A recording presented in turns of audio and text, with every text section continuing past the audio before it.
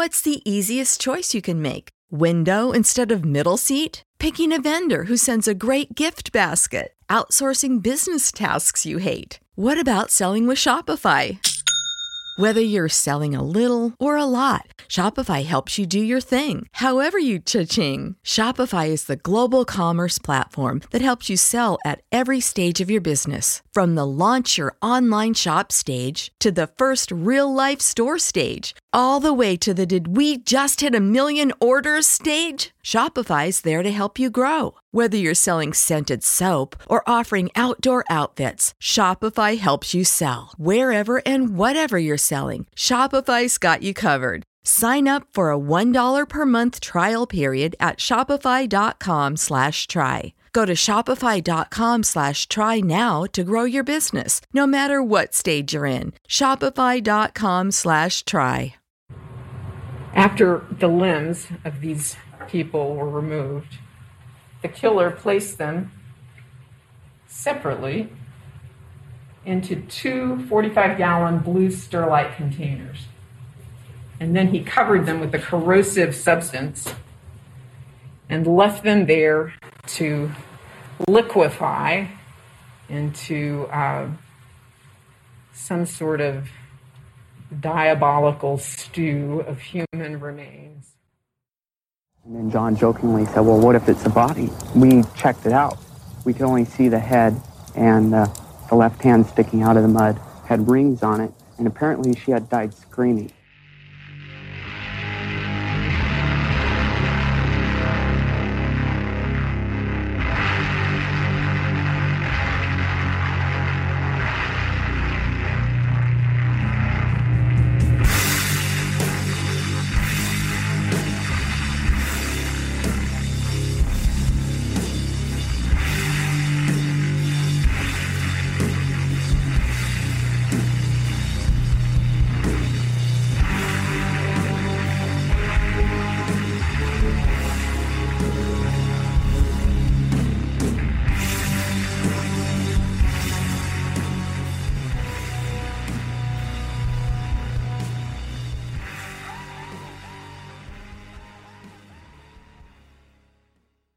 There is rarely any warning to murder.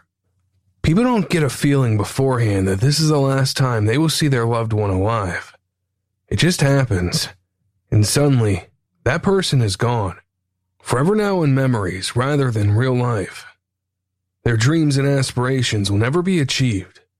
No more conversations, no more planning and time spent with family. There's just cold silence. The act of murder is not something that can be graded. The taking of a life cannot be ranked or put on a scale. But there are some murders that are more horrifying and more gruesome than others. Within our society, humans continue to daze and disgust with the levels of depravity they willfully sink to. These are dark crimes, obscure, black and devilish acts of extreme violence carried out by the most unforeseen of individuals.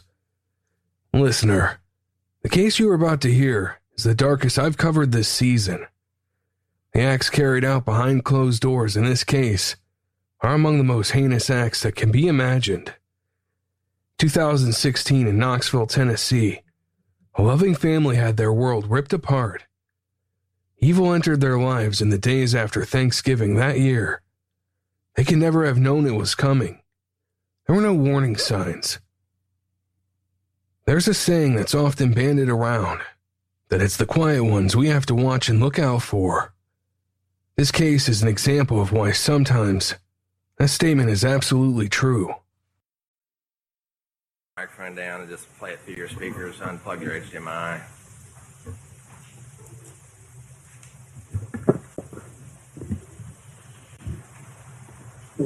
On Monday, November 28, 2016, at 9:38 a.m., with a GMT offset of negative 300 minutes.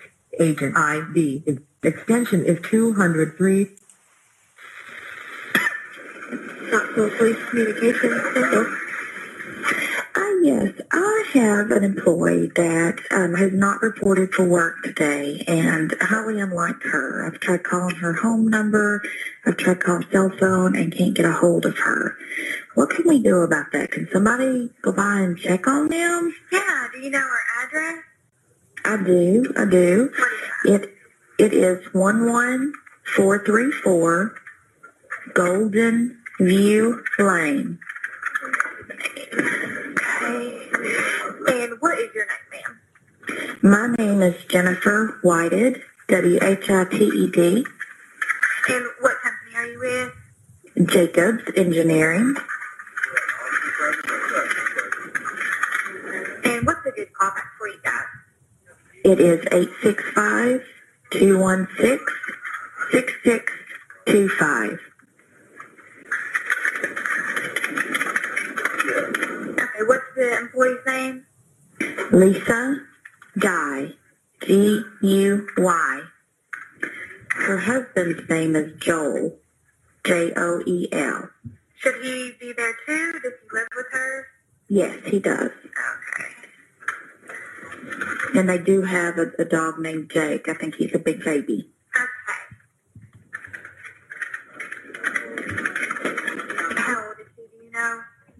She is in her, I think, late 50s. Do you know if she has any medical issues? No, I mean, she has high blood pressure, but that's all that I know of.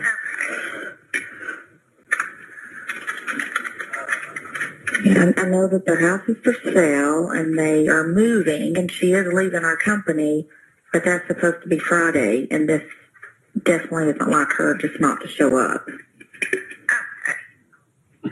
I'll send a call over to officers, have them swing by and check on her. And if anything changes before then, just give us a call back here, okay? At the same number? Yes, ma'am. Okay, great. Thank you so much. You're welcome. Bye-bye. Bye-bye. On Monday, November 28, 2016, as the Knoxville non-emergency dispatcher typed in the details of Lisa Guy, no one knew how worried to be.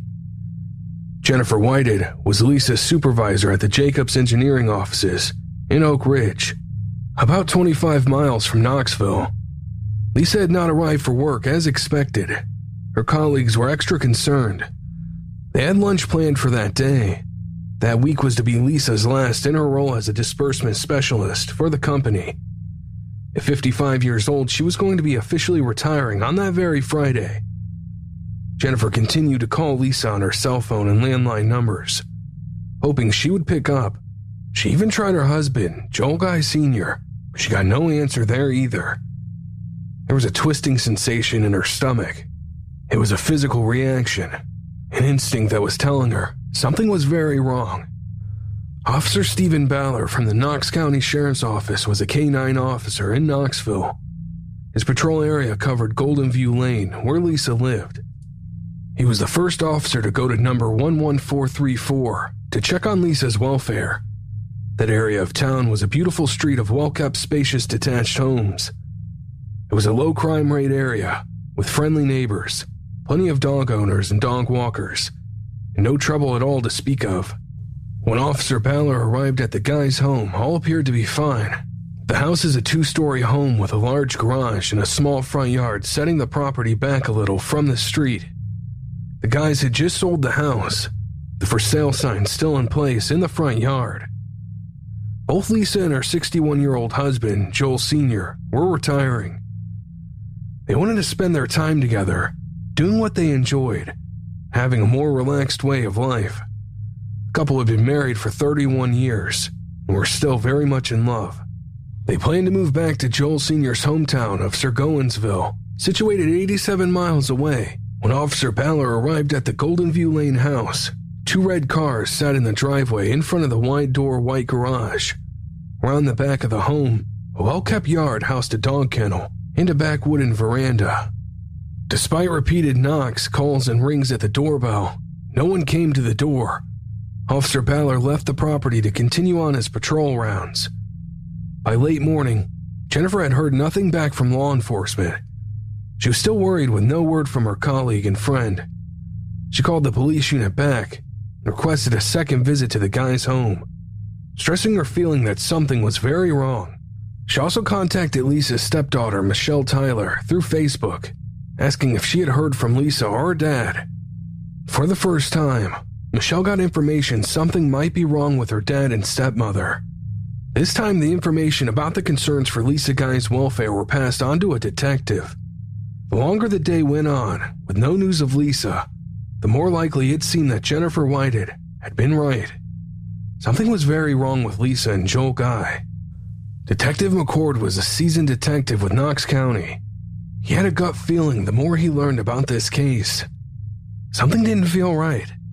He arrived at Golden View Lane after speaking with Jennifer Whited directly to gain as much information about Lisa Guy that he could. Walking up to the front door, a few steps up from the ground with black railings on either side, he peered inside through the stain-patterned glass insert that was in the door. He could see the outline of groceries on the floor, multiple bags with items spilled out, perishables left seemingly without a care. The door itself felt warm to the touch, unusually warm, with no answer at the front. Detective McCord rounded the corner of the house and climbed the back fence, heading up the wooden steps to the veranda and around the small garden furniture. He reached the back door of the house. It too felt very warm. The back door was not as it should be. The doorknob had been completely removed, leaving nothing but an empty circle right through the door where it should have been. Crouching down to look, the detective had a direct view of the groceries lying in the foyer. Behind the front door, everything else looked normal, but his other senses were picking up warning signals. They were sending him waves of apprehension the longer he was outside that house. Looking through the space and into the house had meant putting his face up against the wooden door. He had immediately been hit by a powerful heat coming from inside the house. It was a late November day in Knoxville. The weather was calm, but it was chilly and windy. There was a distinct difference in air temperature coming from inside the Guy home, temperature that seemed abnormal and out of place. Detective McCord also detected a smell that he was struggling to identify. It was strong and potent, had a chemical burn feeling at the back of your throat and the top of your nostrils. The detective and officers who had now joined him continued to shout for anyone inside the house, calling through the door that they were police officers there for a welfare check. Their efforts were met with silence. Detective McCord knew they needed to gain entry, although the for sale sign was clearly in the front yard. There was no real estate lockbox on the front or the back door. Calling the realtor confirmed there had been a lockbox on the back door prior to the Thanksgiving holiday. Running out of options to gain entry, Officer Graves, who was attending the scene, was able to open one of the vehicles on the driveway. Inside was a key fob to the garage door. Carefully, with guns drawn, Detective Jeremy McCord and Officer Stephen Baller, with two further officers behind them, began to make their way through the garage. Tucked in the far corner was a white painted door, the internal door connecting the garage to the house. The door was shut, but it was not locked. The heat in the garage was intense. The smell of chemicals had heightened, drawing both suspicion and fear from officers. They could hear a dog barking from somewhere inside the house. By now, they all knew they were going to find something inside. They had no idea what or who. As they made their way into the house, they continued calling out their presence. Hello, Sheriff's Office! There's a dog walking there.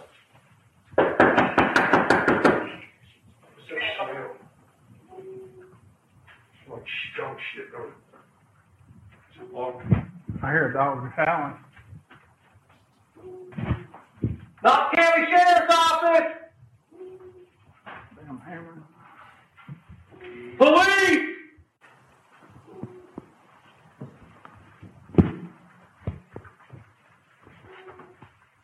Police Department, Sheriff's Office!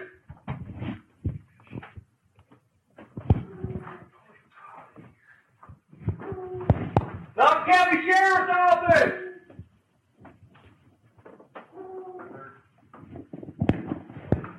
Sheriff's office! The chemical smell became almost overpowering. The door had opened into the kitchen of the Guy residence. Immediately, as they stepped inside, they were met with a pile of chemical containers, rags and garbage bags on the floor by their feet. One container was clearly labeled with toxic symbols next to the words, muriatic acid, a less pure and diluted version of hydrochloric acid. Other containers were empty bottles of bleach. The smell that hung in the air was a mixture of overpowering substances, all competing with each other in the stagnant air. Walking further into the kitchen, they were met with a gallery-style layout. Clean white units with pale marble-type worktops, and a black stovetop with a silver-fronted oven. Units lay at either side of the walkway. On one side was the sink, on the other was the oven. The sink was most of the way filled with a clear liquid. Through sight alone, it was impossible to tell if it was water or a chemically diluted substance. In the liquid was the doorknob and realtor box that had been missing from the back door. The worktops were messy with food boxes and surgical gloves scattered around. On the small kitchen table was a woman's purse and two wallets. One belonged to Lisa Guy, and the other belonged to Joel Guy Sr. Both were lying open. Next to them in the middle of the table was a hammer. On the stove was a large gray, well-used stock pot. It slid in place and the stove was turned on. Whatever was inside that pot was bubbling gently. As officers moved their way through the kitchen, they didn't lift the lid to look inside. Through an open archway, the officers found themselves in the dining room. As they looked around, they could see gun cases in the corner of the room. Long material-style cases for safely storing long-barreled guns. On the large dining room table, neatly laid out next to each other, were 3 guns. Next to them, a screwdriver and a doorknob lock set.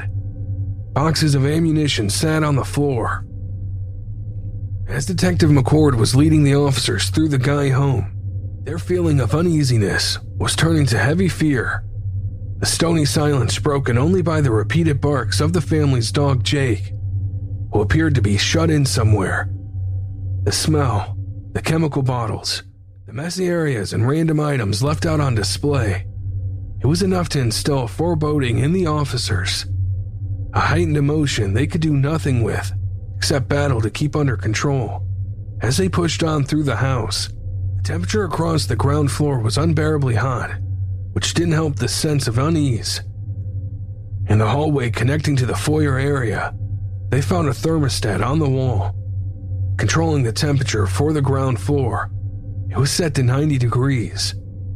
The officers carefully stepped over the groceries on the foot of the stairs, behind the front door, and began to slowly climb. Still intermittently shouting their presence, they had by now lost any expectation of getting a response. As they carefully ascended the stairs, their worst fears began to be realized. As officers neared the top, they discovered blood splatter on the carpet and up the walls. A pile of women's clothes were on the top floor of the landing, surrounded by a deep red blood stain, which had been spreading through the carpet in an oval shape. A large kitchen knife, covered in blood, was tucked partially under the clothing. Bottles and tubs lay haphazard, almost leading the officers' eyes further up the hallway. Each room was visually scanned for any signs of human life, the homeowners, or a possible perpetrator. The only noise was the officers' breathing, their low exclamations of shock as each new visual sight came into their line of view.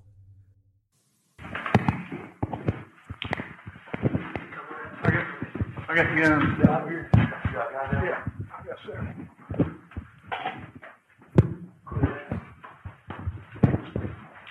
Clear. Knox County Sheriff's Office!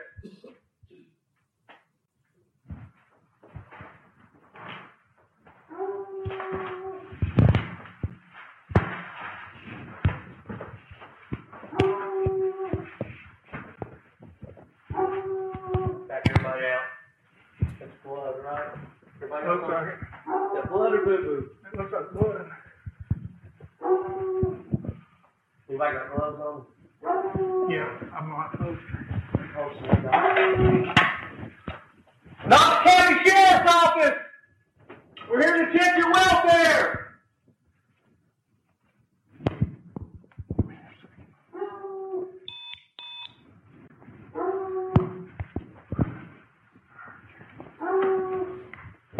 And then just drop that.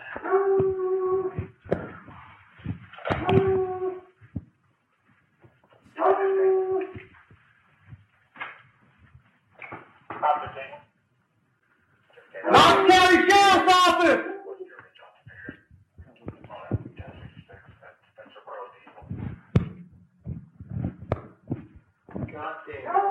I've got one, probably one down here too, Jay.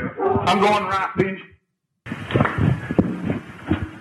I think somebody in the room. Matt, Garrett, This room's clear. Hold up. Oh my God. You good, Jeremy? Back out. We got clear. Go. I'm going across. Got you.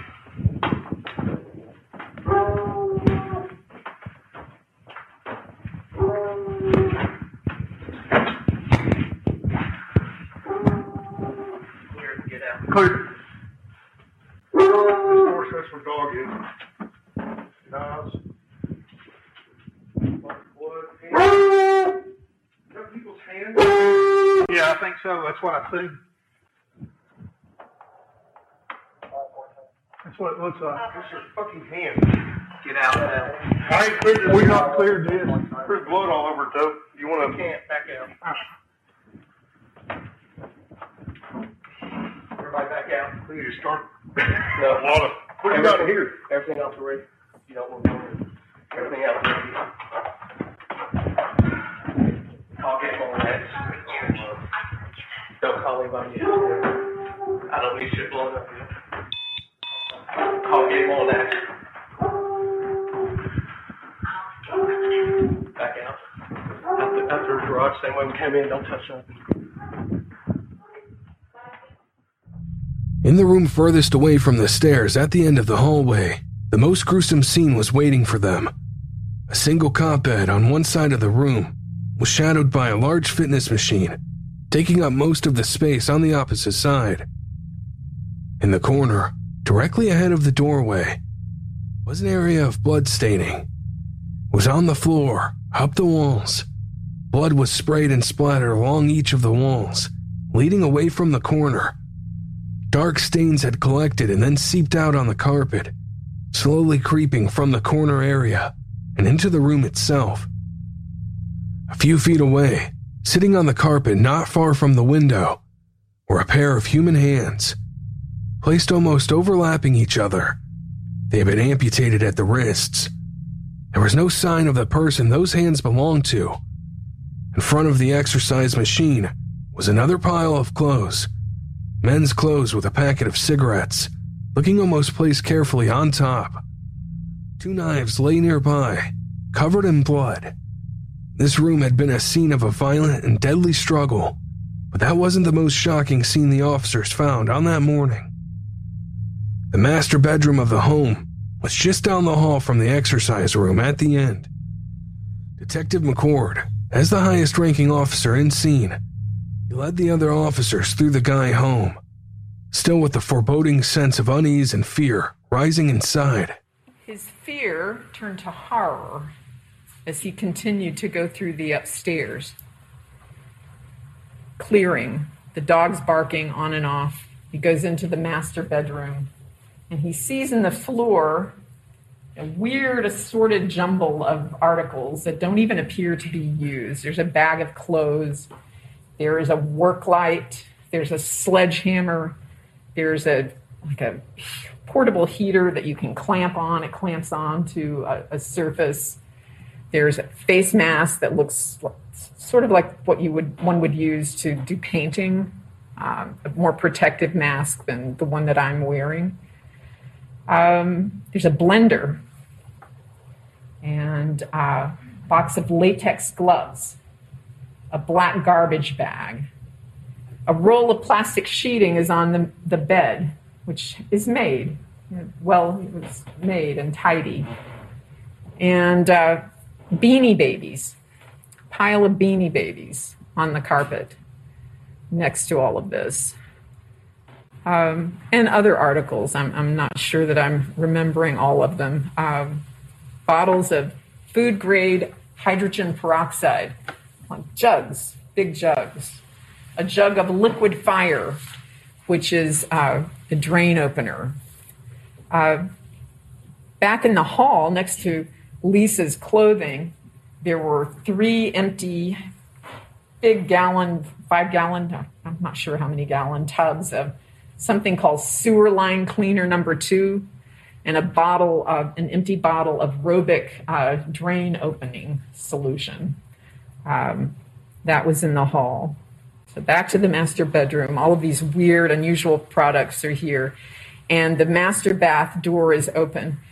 The floor of the master bath coated in plastic, the same plastic sheeting cut from the sheeting that was left on the bed. A garden hose connected to the shower head, a heater running full blast, a knife in the sink, and the remains of what appeared to be human beings. At the time, Detective McCord will tell you he didn't know how many, who they were. He didn't know what he was dealing with. 2 large blue plastic tubs sat side by side, blocking access to the corner bath behind them. Up against the wall, in the small gap that remained before the wall, was another freestanding header. Turned on high, it was blasting out hot air. The vanity unit was covered in gloves, tissues, wrappers, and empty bottles. In the sink was a large blood-stained kitchen knife. As officers looked closer at the tubs in front of them, they slowly understood what they were looking at. A female torso and amputated limbs in one, and a male torso and limbs in the other. Both were surrounded and almost entirely covered with heavy, rancid, foul liquid. The smell emitting from these tubs was a horrific mix of bleach, acids, and drain cleaner chemicals. The concoction was so strong and corrosive, skin was being dissolved and area of bone were disintegrating. There was little doubt that these were the remains of Lisa and Joel Guy Sr. The killer had left their bodies submerged in these liquid mixtures in order to destroy the evidence, to dissolve their bodies in the chemical mix, eroding any evidence at the same time. The severed hands found in the room up the hall were believed to be those of Joel Guy Sr. Downstairs in the kitchen, the stockpot was still bubbling on the stove. Such a large object dominated in the fairly small kitchen. Officers knew they had to lift the lid to see what was cooking inside. Nothing could have prepared them for what they saw.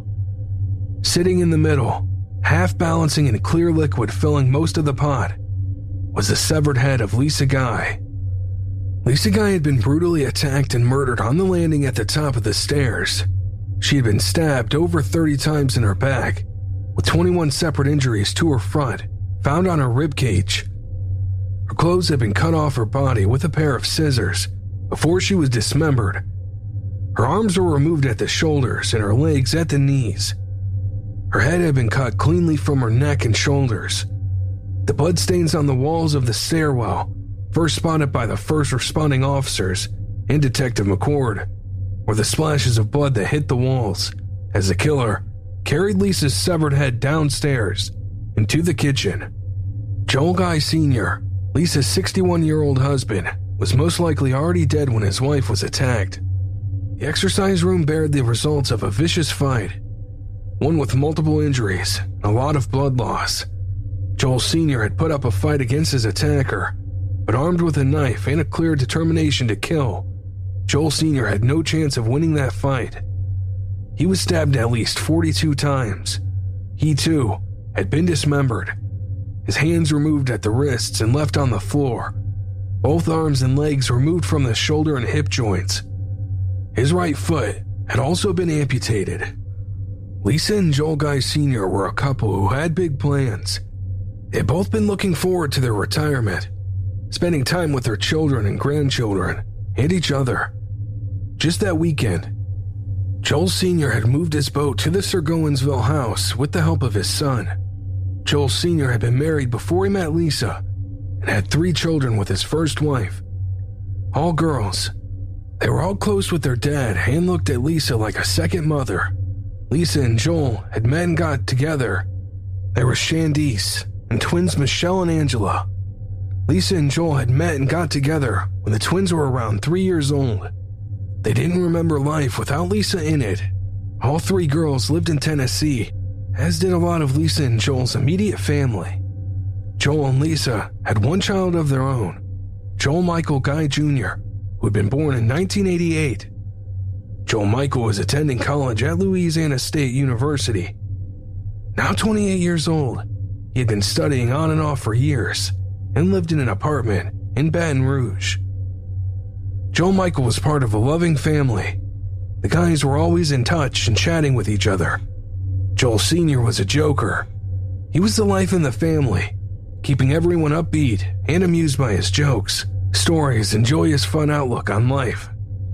But Joel Michael didn't blend as well with this family unit. He was shy, and he wasn't as comfortable in groups or in social settings. Even if the other people there were his family members, Joel wasn't part of the family online chat groups. He didn't text different family members regularly to check in. In fact, when there were family gatherings and Joel was there, he'd stay in his room and out of the way. His stepsisters didn't feel they knew him at all. He was fairly reclusive. But that was just Joel. That's the way he was. There was more to Joel Michael and how he lived his life. You see, he wasn't an independent 28-year-old. Lisa and Joel Sr. were still supporting their son financially. They were paying for his apartment and his studies. They gave him money for groceries and gas for his car. Joel Michael didn't work. He didn't have any employment that paid him a wage. He relied solely on the support of his parents to pay his bills and to give him general living money for anything that he wanted. Lisa especially adored Joel Michael. She would have done anything for her son. The one holiday of the year where all the family did come together was Thanksgiving. Falling just the weekend before Lisa was due to retire in 2016, gave the couple some time to focus on packing up the house and making some arrangements for their move to Sirgowinsville. They were excited and looking forward to their new, more relaxed and enjoyable way of life. On Wednesday, November 23rd, Joel Michael drove from his apartment in Baton Rouge, Louisiana, 654 miles to his parents' home in Knoxville, Tennessee. With no stops, that's a 9-hour road trip. His 2006 gray Hyundai Sonata seemed to cope well with the journey. The following day, his stepsister Michelle Tyler and her 3 young sons came for dinner, along with his other 2 sisters. The day was spent much the same way as most family events in the Guy household. Laughter at Joel Sr.'s stories, and banter was always at the forefront. Joel Michael didn't usually join in. He would stay in his old room, still with all his belongings in there from when he was younger. When other family members arrived, Joel Michael was more comfortable in his own company. But that Thanksgiving was different. Michelle was immediately surprised to see Joel Michael out of his room and interacting with everybody. He seemed relaxed and happy. He joked with her sons and took them upstairs to show them the boxes of his old toys, letting them take their pick to take home with them. Joel Michael, for the first time Michelle had ever seen, was interacting and spending time with his family. It was such an unknown to Michelle, her reaction wasn't joy and happiness for Joel Michael. It was surprise, and then just a feeling of how odd his behavior was, how out of character it was for him. She didn't even know before that day that Joel Michael knew the names of her sons. There was also a slight tension in the air over that November Thanksgiving day. Joel Sr.'s daughters all knew that Lisa and Joel Sr. provided for Joel Michael financially. They were aware that the couple retiring and moving to Sirgowinsville. They were aware that with the couple retiring and moving to Sirgowinsville, this was going to be a drastic change for their income.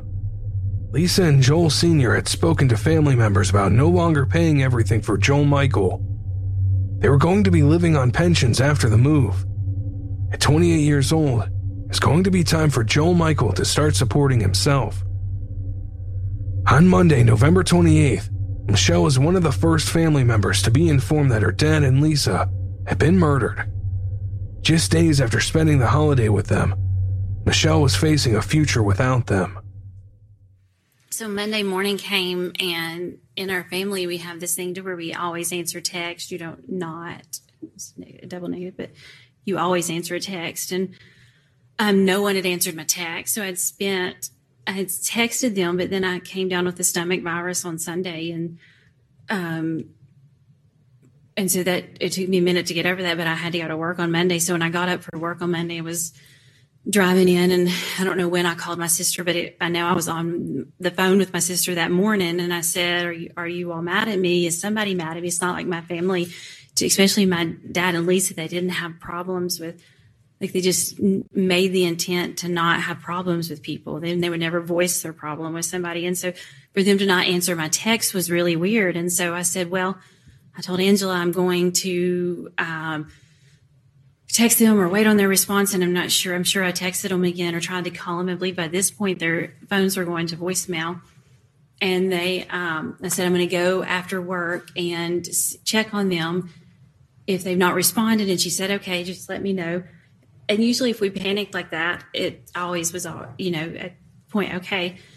And so I don't know the exact time, but about 2, Jennifer had got in touch with me through Facebook, and she had said, there's something wrong, you need to call me, and I'm not sure her exact message. And so I called her, and she said, you need to get a hold of the detectives. And so I called Detective McCord, and he said, you need to come meet me. And I was working, I can't remember, I don't think the school day was over, because I said people had to get my class. I'm a teacher. And then I had to walk straight out the building, and I collected my kids, my own kids. And he said, do not go to the house. And I said, okay. He said, he said the bodies were unidentifiable. And I said, well, if you will. When a crime of this magnitude is discovered, even by seasoned homicide detectives, there is a wave of disbelief at the sheer brutality involved. Depraved violence and mutilation inflicted on human beings by other human beings. The Guy household was now filled with blood, mutilated corpses, and mountains of evidence strewn all over the large 2-story home. Once a house with so many family memories, it was now a home forever tainted with the most horrific of scenes. Lisa and Joel Sr. were so close to that retirement dream. The house in Sirgowinsville Joel Sr. had bought was his own childhood family home. It held memories for him and his sisters that they wanted to remain in the family. Joel Sr.'s sisters and extended family lived in the Sirgowinsville area. They had been looking forward for months to the arrival of Joel Sr. and Lisa, to the fun times that they would all spend together now that they were going to live much closer. A family home nearby at the center to act as an anchor and host. Instead, they were told the gruesome, appalling news that Lisa and Joel had been murdered inside their home over Thanksgiving weekend. Back at the Knoxville house, specially trained officers and forensic teams began to painstakingly collect and document the evidence. Alongside the dismembered bodies of Lisa and Joel Sr., there were multiple areas of debris, mess, and blood staining. Several areas contained piles of chemical bottles and random items collected together in odd mountains, seemingly unrelated to anything else inside the rooms they are in. The home itself was unbelievably warm. The downstairs thermostat had been set to 90 degrees, the upstairs thermostat to 95 degrees. There were multiple standalone heaters plugged in and set on full, pumping out hot air into each room. As each item was recovered, detectives were able to start following the trail the killer had left behind. A Walmart receipt was found in the guest bathroom upstairs. It listed medical items and first aid supplies, most of which seemed to be on the bathroom vanity top in the same place. The bag and receipt were surrounded by bloody tissues medical gloves, and wound cleaners. The receipt was time-stamped at 3:55 p.m. on Saturday the 26th, 2 days before Lisa and Joel's body were found. The crime scene at 11434 Golden View Lane was across the whole house. Almost every room had articles, objects, or blood evidence that required checking, photographing, and investigating. In the guest bedroom of the house, an item in the corner of the room by the bed caught officers' attention. It was a red backpack with books and documents inside. One item was a hardbacked black A4-size notebook. Its neat-lined pages were filled with scrawled handwriting and black ink. The writing in this notebook made what was already a horrific scene all the more sinister. This notebook was a blueprint for murder, a detailed step-by-step exact plan for the brutal murder of Lisa and Joel Guy Sr. It had all been meticulously planned, written down with scribbles and scratches out as the author changed their mind and considered the different options. A sick list of actions, each as disturbing as the next, to carry out against two human beings, all written in cold, blunt, emotional terms. The language used, the references to Guy's personal finances and knowledge of their plans, limited the possible people could have written something like this. Their direct reference to themselves within their planning told detectives everything they needed to know. The only person who could have authored the vile notebook, then went on to carry out its instructions, was the person Lisa and Joel Sr. had loved, cherished, and supported all their lives. It was Joel Michael Jr., their only son. Authorities in Knoxville, Tennessee discovered a gruesome scene inside a home. A couple murdered and mutilated. Both suffered multiple vicious stab wounds, as well as dismemberment. Joel Jr. placed portions of the remains in an acid-based solution in an attempt to destroy evidence. And the Knox County Sheriff says their 28-year-old son is responsible. Joel Guy Jr. is accused of killing his parents, Lisa and Joel Sr., cutting them up and trying to dissolve them in acid. Investigators say they were last seen alive the day after Thanksgiving, which they celebrated with their son and 3 daughters. Lisa Guy's co-workers called police to do a welfare check, which led to them finding the couple's body parts all over the home. On November 29th, one day after the Guys' bodies were found, their son Joel Michael was arrested by officers from the Baton Rouge Parish Sheriff Office and the FBI as he left his apartment. He was taken to the Serious Crimes Unit, where he was photographed for evidence. Joel Michael was covered in bruises and scratches, with deep cuts to his hands. Wearing a white t-shirt and gray shorts down to his knees, the bruising on both upper arms was just visible under his sleeves. He had a deep cut to his left thumb, scratches on both hands, cuts that were just starting to heal and scab over. Looking at the palms of his hands, there was a deep cut on his right hand. Again, early in the healing process. His injuries extended to other parts of his body. Inside his right elbow was a big scratch, bruising to the back top of both arms. Scratches and bruising on the top parts of his legs. Joel Michael gave no explanation. Lisa and Joel Sr.'s joint funeral was held on December 17th, 2016, at the Gentry Griffey Funeral Chapel in Knoxville. A couple together for 3 decades who were still very much in love. For two people who were so genuine, honest, and caring, to lose their lives in such a horrible way was difficult for their family and friends to cope with. How the couple had died, the terror and fear they must have felt in their final moments, was difficult not to imagine and think about. The undignified way their bodies were treated after their deaths. The family requested donations to a local animal shelter in lieu of flowers. Lisa and Joel had been devoted to their own dog, now being looked after by family since their deaths. Joel Michael did not give any interviews to police detectives about the charges put to him.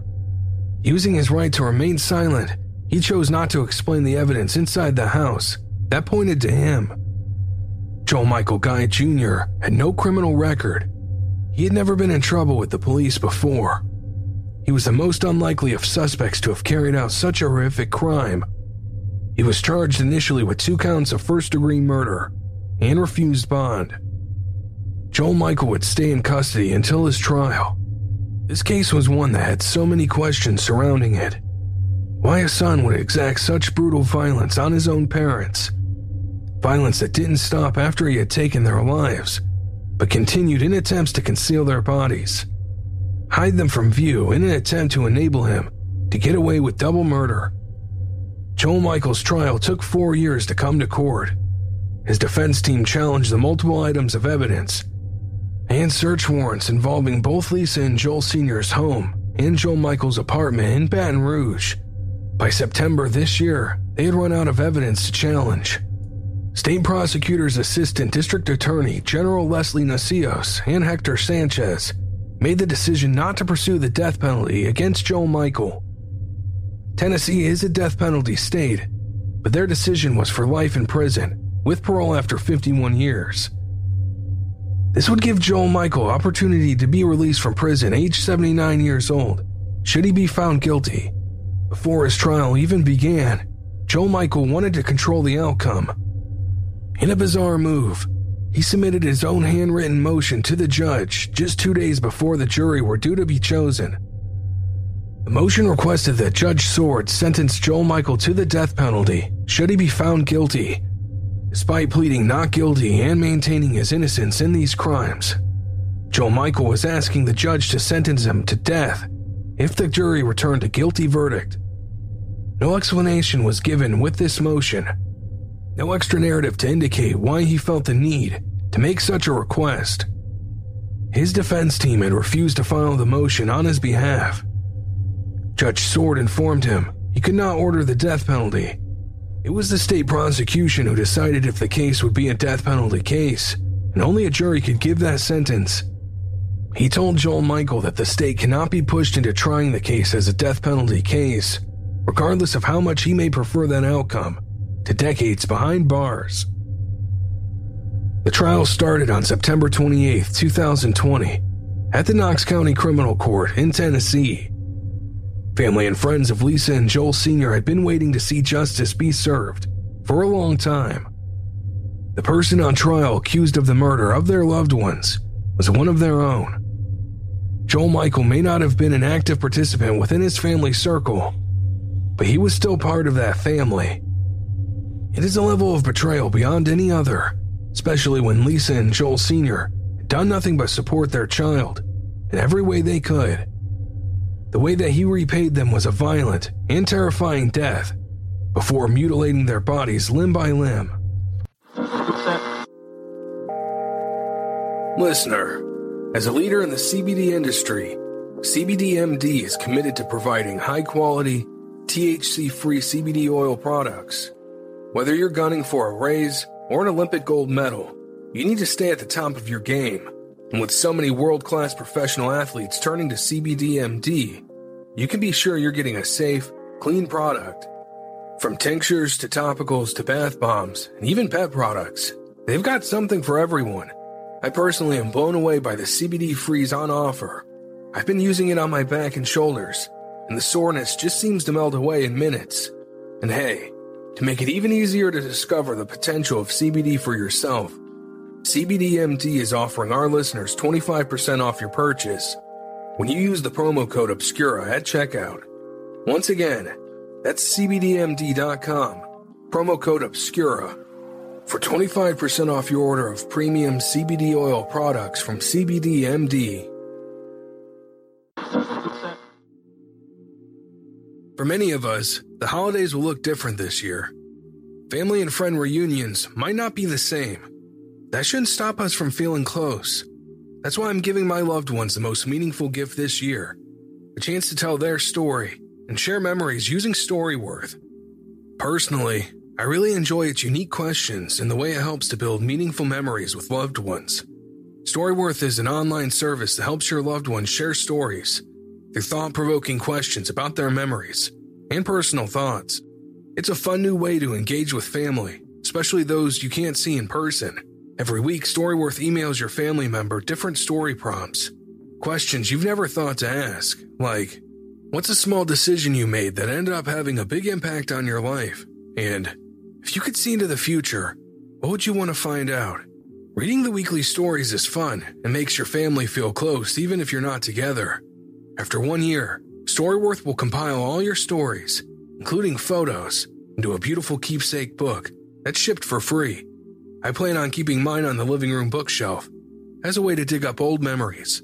Give your loved ones the gift of spending time together, wherever you live, with Storyworth. Get started right away with no shipping required by going to storyworth.com/obscura. You'll get $10 off your first purchase. That's storyworth.com/obscura for $10 off. All of the evidence in this case we submit to you points to the defendant as the killer of his parents. And one of the things that we consider in this calculation is, the times of death. The medical examiner and Dr. Marks, the forensic anthropologist, can't tell you how long Joel and Lisa were in those, how long their body parts were liquefying in those tubs. They can't make that determination. We know from receipts found in Lisa's belongings where she was on November the 26th, and that she was alive at some point. And we know that from a receipt found in her purse at the scene that she was at this Walmart in Turkey Creek at 12:18 in the afternoon, making the purchases of the items that were found in the foyer. They were able to match up the items listed on the receipt with things that were in the foyer floor.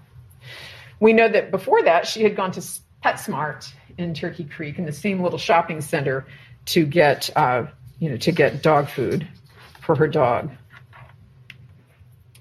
And we know she made it home because her car was found in the driveway, and the groceries were in the foyer.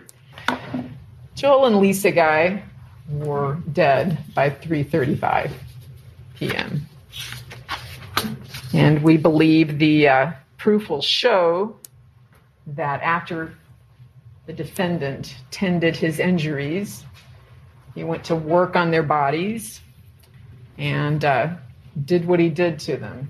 The forensic anthropologist has a nice name for what he did. It's called disarticulation. That's an elegant name for cutting off their arms and legs and Lisa's head. The evidence left inside the guy's house gave detectives the means to create an accurate timeline. Shopping receipts with dates and timestamps could be matched with CCTV footage, confirming who purchased those items. The date that had become the focus of the tragic timeline was Saturday, November 26th. The CCTV footage of Lisa leaving the local Walmart store closest to her home at 12:18 p.m. has an eerie feel to it when watched. A mother and a grandmother going about her day, getting the groceries for her family.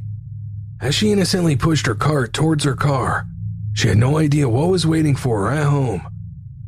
Police and prosecutors believe that Joel Michael had planned to murder his father while his mother was out shopping. He would have known his father was the biggest threat to his plans, the one of the pair who had size and power to potentially stop him.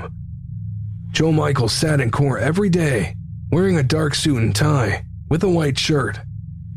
His once long hair now cut in a close crew cut. His trial was one of the first trials to take place in Tennessee under COVID-19 restrictions. To keep everybody safe, masks needed to be worn by everyone inside the courtroom. Protective screens had been installed around the judge's bench and the witness stand. The jury had been separated out, half being seated in the usual jury area, and the other half in a reserved area of the courtroom, normally available to those watching the trial. Joel Michael wore a face shield rather than a mask like everyone else. The judge needed to see the face of a defendant. They wanted to see what responses and reactions the accused had during different parts of a trial. their behaviors helping to inform an imagery of jury members, one they will incorporate into their deliberations and decision-making, whether they are consciously aware of it or not. Throughout the trial, Joel Michael didn't wince at the details of his parents' murders. He didn't show shock, disgust, or pain at seeing and hearing graphic accounts of what was done to his parents. He was a son on trial for the gruesome murder of the two people who raised and supported him throughout his entire life. He claimed he did not take their lives, yet he had no explanation for the mountain of evidence against him and only him. There was no alternative suspect, someone else it could have been. His defense team didn't have another person to suggest to the jury. It was just Joel Michael. The appalling details he heard, the images he looked at so intently on the big projector screen, they appeared to have no impact on him at all. As the state's medical examiner took the stand to describe the injuries she found on Lisa and Joel Sr.'s remains, Joel Michael's demeanor did not alter. The first thing to note with Mr. Guy is his remains had been dismembered. The arms had been removed at the shoulders. The legs had been removed at the hips. His head was completely skeletonized, and there was some area of defect of the bone of the forehead. The bone in that area was in such poor condition that it was impossible to tell whether that was from the chemicals in which the skull had been or whether it was from blunt trauma. There was skin remaining primarily on the back of Mr. Guy, approximately from his lower neck around his buttocks, and the remainder of the skin was gone. The remainder of the skin had been dissolved by chemicals, and with the skin being gone, it basically exposed bare muscle and some of the subcutaneous tissue. So the remains were in a very complex and difficult state to examine and to describe. In documenting the wounds, I have to say that I have to give a number of wounds as an at least, because there was so much loss of tissue. So, even some of the arms, Mr. Guy's arms were down to bone, and some of the bone had begun to dissolve. There could have been more wounds. The wounds that I could see and document primarily were on Mr. Guy's back, where the skin still was relatively intact. And on the skin of his back, he had what I identified as 34 sharp force injuries. And sharp force injuries are either stabs or cuts. These sharp force injuries, again, extended from up near about the area of his shoulder down to his buttocks. They were on both sides. The wounds ranged from about 1 inch in length to about 7 inches in length, and the maximum depth was about 6 inches. Associated with these stab wounds, I identified injuries to the liver, lungs, and kidneys, and ribs. And is it fair to say that he was placed face down in the tub? At some point, he became to be face down, whether he was placed that way or, deceased bodies will have some buoyancy when they're in fluid. I can say that he was, when he was discovered, he was face down. How he came to be that way, I can't say. Where were his limbs found? His limbs were found underneath the torso, except for a portion of his, I believe it was his left foot. And that was another area where his skin was still relatively intact. So his back was, of the dismembered body parts, the back of his torso was on the top. A portion of his left foot was also sticking up out of the chemicals, and what remained of the arms and his other leg were underneath this portion in the chemical. I would like to direct your attention to Mrs. Guy's autopsy. So, like Mr. Guy, Mrs. Guy was also dismembered. There was some differences in the degree to which she was dismembered and the way she was dismembered. Her head was completely severed from her body. Her arms were disarticulated at the shoulders, and her legs were disarticulated at the knees. So in comparison to Mr. Guy, who had his legs disarticulated at the hips, Mrs. Guy's legs were at the knees. So her thighs were still intact. Her thighs were still attached onto her body, but her head was completely severed and her arms were completely severed. Mrs. Guy's head was found in a large pot in liquid in the kitchen. The liquid in the pot had a slightly different character to it than the liquid in the plastic tubs. It didn't have the strong chemical odor. It had a slight odor of decomposition, but it did not have the chemical odor like the bins upstairs did. And the skin and flesh that remained on her scalp was different.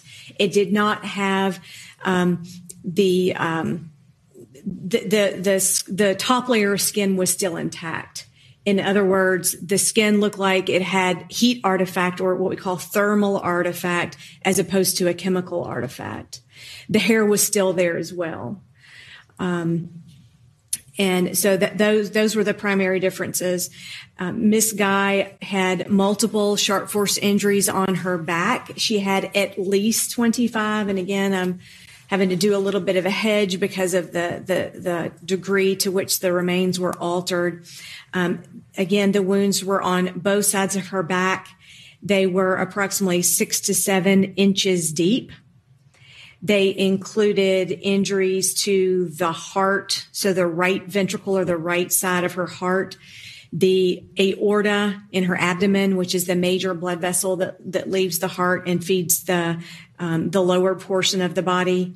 Both lungs were injured, the left kidney, the liver, and her third thoracic vertebra. So a bone in the spine also appeared to be injured. Would you describe these wounds as before death, perimortem? For the ones that I could tell, yes. The disrespect for human life in this case is overpowering. The dignity of two individuals totally discarded. They were attacked, mutilated, and dismembered. Torsos and limbs folded into plastic tubs, submerged in a foul concoction of acid and bleach. Purposefully created to be as effective as possible in dissolving and stripping the flesh straight from the bone. The strongest evidence that secured Joel Michael's fate was his own words. The notebook found in the backpack in the room he was staying while at his parents' home for Thanksgiving was damning, powerful, and incredible evidence. And they found the notebook. And in the notebook, there was a writing, and I want to go through it with you a little bit because it's kind of hard to see like this, but we'll start from the first line. Get killing knives. Quiet. Multiple. Get carving knives to make small pieces. Get sledgehammer. Crush bones. Bring blender and food grinder. Grind meat. Get bleach. Denature proteins. Well, there was bleach, several tubs of bleach in the kitchen. Get plastic bin for denaturation process. And I guess that means for dissolving your parents. Does not matter where they're killed. Just get rid of bloody spots to prevent evidence of time of death, not the mattress or couches. Get rid of bodies inside the house, there and my DNA already there. Because, of course, he had been visiting, so his DNA would be in the house necessarily. I guess that's what that means. Flush chunks down toilet, not garbage disposal. No evidence, ladies and gentlemen, that he did that. But the next line, get plastic sheeting for disposal process. there is evidence that there was plastic sheeting at the scene on the bed where Joel and Lisa Guy slept. Get hollow point bullets just in case. Will be seen buying bullets. Just use computer room gun. Check to make sure there are bullets. Last resort. There were no gunshot wounds to the victims. He's not alive to claim her half of the insurance money. All mine. $500,000. You will hear evidence through Jennifer Whitehead and through documents from Jacob Engineering that Lisa Guy did have an insurance policy. Flood the house. Covers up forensic evidence. No evidence that he flooded the house. Turn heater up as high as it goes. Speeds decomposition. Again, thermostats were in the 90s, both upstairs and downstairs. Bleach reacts with luminol, just like blood. Douse area with bleach. Big sprayer. There was a big sprayer in a box on the kitchen floor. I don't know that it had been opened, and I can't tell you that the state will prove that there was evidence that he doused the area with bleach. But there was lye, and he mentioned, it says trash compactor, ? The next line is body gives time of death, alibi. Don't have to get rid of body if there's no forensic evidence on the body. His fingerprints and DNA.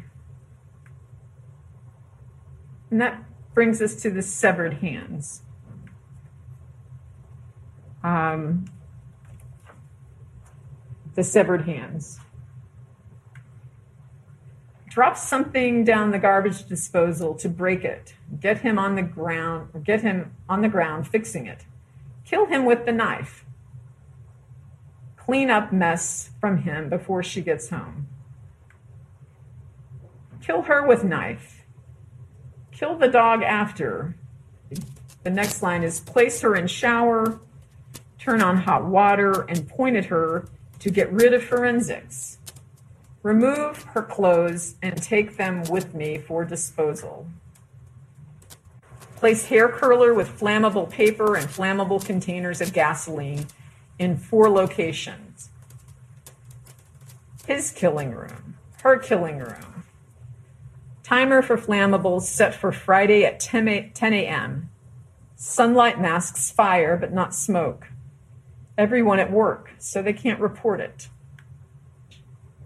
Ultraviolet light shows fingerprints. Check mail before leaving. To get rid of blood, use peroxide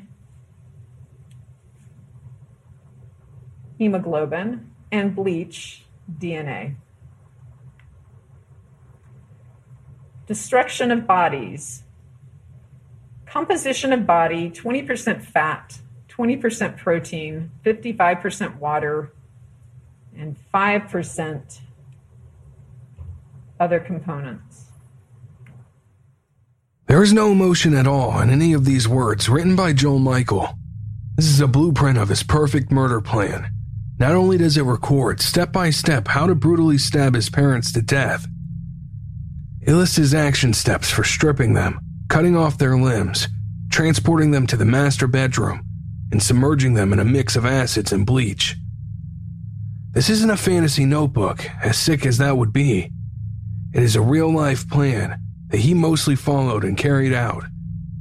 The idea that this notebook was not Joel Michael's and this sick, twisted, depraved slaughter plan had not been written by him is absurd. The majority of the steps listed in this notebook were carried out. The plans were followed. The preparation had been carried out. Purchasing items in different locations, bringing the big blue tubs and chemicals with him to his parents' home. The murders were clinical, cold and bloody. He knew exactly what his next step was at all times. Not everything in his notebook was carried out. Not all those small details he had so carefully thought about and included in his intrinsic list made it into reality.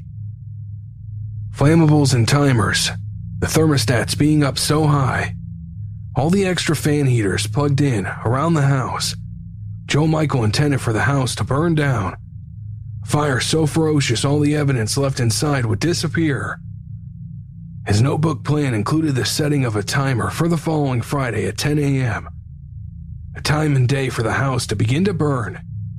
After 5 full days submerged in a cocktail of chemicals, his parents' bodies would have plenty time to dissolve. To be so small and so damaged, the addition of fire would ensure they would never be found. Joel Michael's plan didn't make any provision for anyone missing his parents and coming looking for them.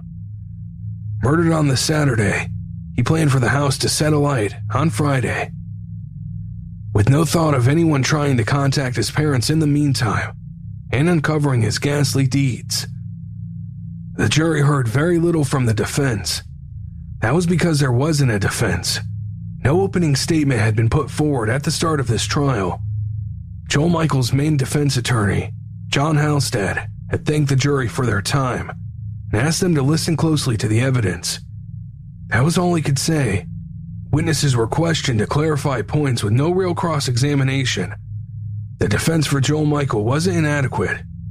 The evidence against him was overwhelming, very difficult to refute. The closing statement was brief. That weekend, Joel Guy was outgoing, friendly, and happy in a way Michelle Tyler had never seen him before. Outgoing, friendly, and happy. That was not a man about to commit a homicide. And remember the facts of the case. His father was stabbed at least 41 times, his mother at least 32 times. That is anger, that is rage, that is not happy and outgoing. We heard family testimony that they planned to cut him off financially at Christmas. This was not Christmas. This was not when that was going to occur. That's why we have to look at every fact to see if this adds up. Because just from that very start, outgoing, friendly, and happy does not add up to what happened here. Rage, anger, and death. Now, the state tells us to store videos, Ace Hardware. Well, you can see him purchasing the food-grade hydrogen peroxide. You can't. You can't tell what that is. You can't tell what any of those containers are from Ace. We don't have a receipt. We don't know what was bought at Ace Hardware. The notebook, they tell us, well, they did note DNA on the outside of the notebook. So that means at some point, someone touched the outside of that notebook. What about DNA on the writing on the inside? When you write, your hand's often in contact with the paper. Touch DNA would be all over that. That's the thing that you want to know, isn't it? Is his DNA on the part where there's a writing? We didn't do that. Page at 5 pages, we could have done that. Hand on the paper when you're writing. They didn't do that.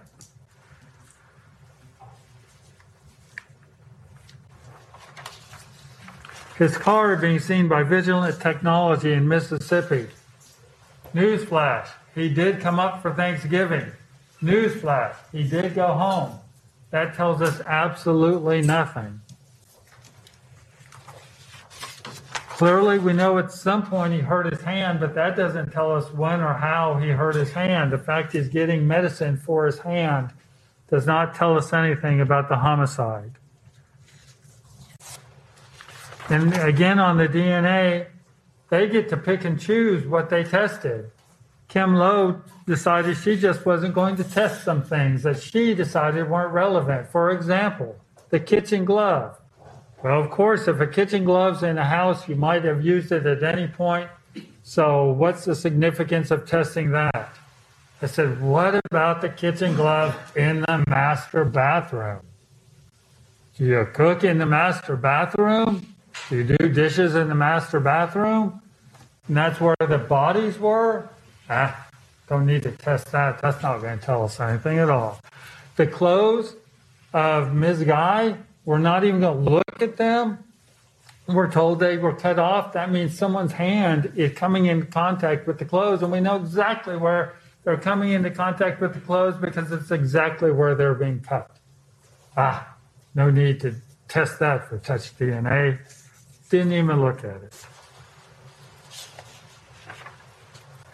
But then, 10 days before trial, suddenly they decide they have to test 2 more knives. And suddenly, in a rush, they can get us 2 more knives worth of DNA. They pick and choose.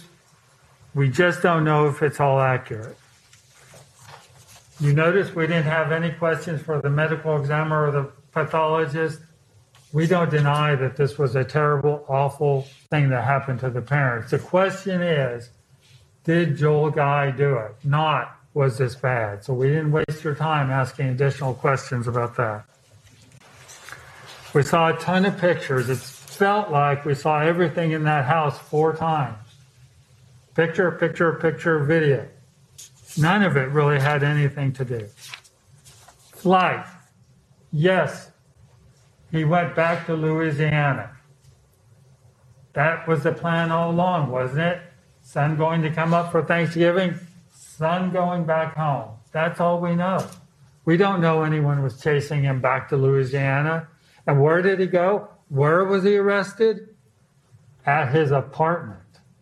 He wasn't fleeing. He wasn't hiding. He went home. We believe the state has not proven any of these charges beyond a reasonable doubt. We ask that you find Mr. Guy not guilty. The outcome of this case, the fate of Joel Michael, was a given from the moment this trial opened. The state prosecution's case had been solidly built, on top of mountains of evidence that pointed in only one direction.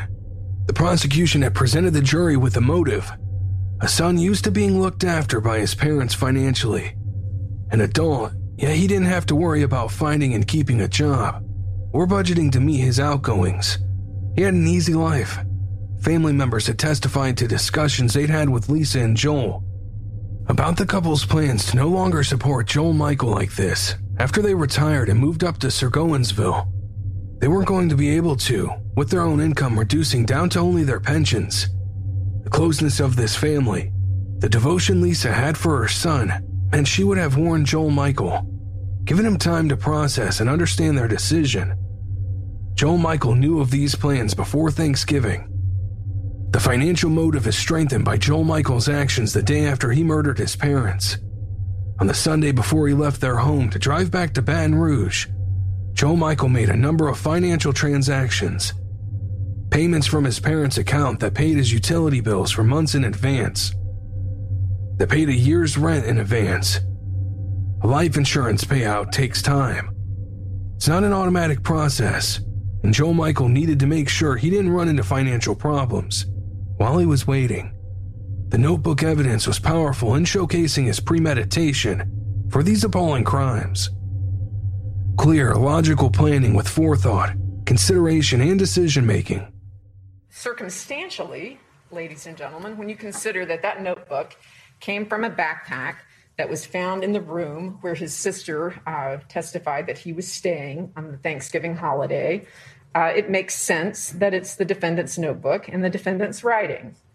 I would also point out to you that inside that backpack were several books that you saw in Technician Sandlin published to you. And on the inside of those books was the defendant's name, Joel Guy. So the books that were in the backpack belonged to him. The notebook had his DNA on it, and the backpack was found in the room where he was staying. So you don't have to be, just an expert in logic to make the connections that the notebook is his. But I would also like for you to consider the writing itself in the notebook, and there are references in those writings. There are references in the notebook that indicate that the person who is writing this is the defendant. Why else would he say that his DNA would be found inside the house? I mean, logically, why would anybody other than the defendant write something like that in the notebook that has the defendant's DNA on the outside of it, in the notebook that's found in the defendant's backpack, along with other books that belong to the defendant? Throughout this writing, he makes references to things that only he would know about. His mother's insurance policy, the fact that he would be the beneficiary, the fact that he had done calculations to examine his parents' assets, his father's assets, his mother's assets, the language, all mine, I get the whole thing. I mean, who else other than the defendant would be writing these things in this notebook that has his DNA on it that was found in his backpack along with his books, the backpack being in the room where he stayed the weekend of these murders? It sounds so terrible to think that you could kill your mother and your father for money, but that's really pretty much what it all boils down to. Let's talk about how hard it was to kill Mom and Dad. I want you to think about the last moments that Joel Guy Sr. spent on this earth. He was attacked by his own son. He had to fight him off, and it was a fierce fight. You saw the evidence in that room. I don't have to show it to you again. You saw his hands, both of his hands. At some point, that man had his hands on the knife that his son was using to kill him. And he knew it was his son. He faced him. He was stabbed in the gut. He knew his attacker. Think about that. Think about that. Think about the blood in that room. Think about that corner. Think about the thrashing about. It's no surprise that the defendant was hurt. It's no surprise at all he was hurt in that struggle. And he must have been feeling some pain when he had to kill his poor mother. There she was at Walmart at 12:18. How tragic that your last moments on earth were at a Walmart, buying bacon and sausage and food to prepare a nice breakfast probably for your dear son who was home for one of his few visits.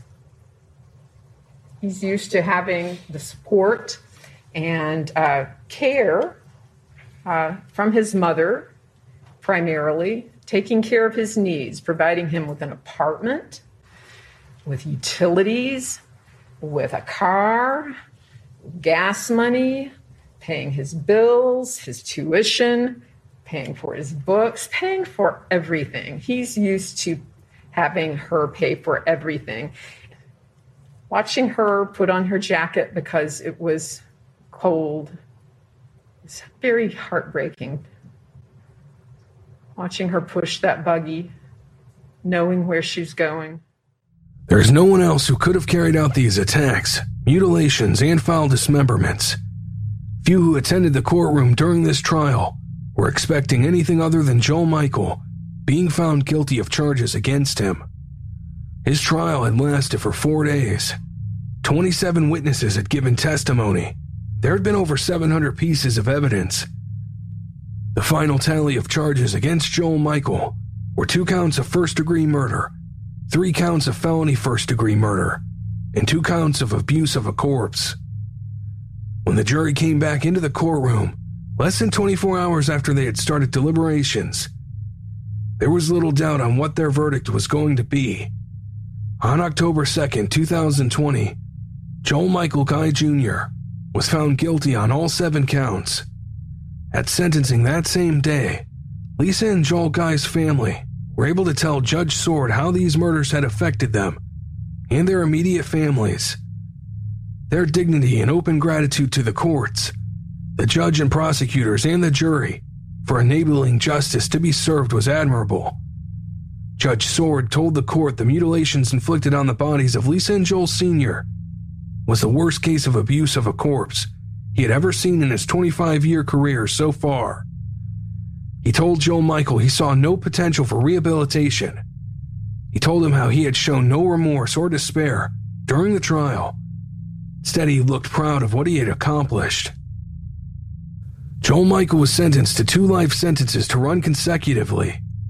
He will spend the rest of his life in prison with no chance of ever being released. On November 19th, back in the same court, he was sentenced to a further 4 years on the abuse of corpse charges. After his request for the death penalty and a guilty verdict, there is more satisfaction that instead, he will live inside of a box, surrounded by bars, for the rest of his life. All around him will be people and constant noise. He won't be able to hide away somewhere quiet on his own. He will have no control over his own environment. Some individuals defy any logic, any understanding, or any possible mitigation. Joe Michael Jr. is one of those individuals.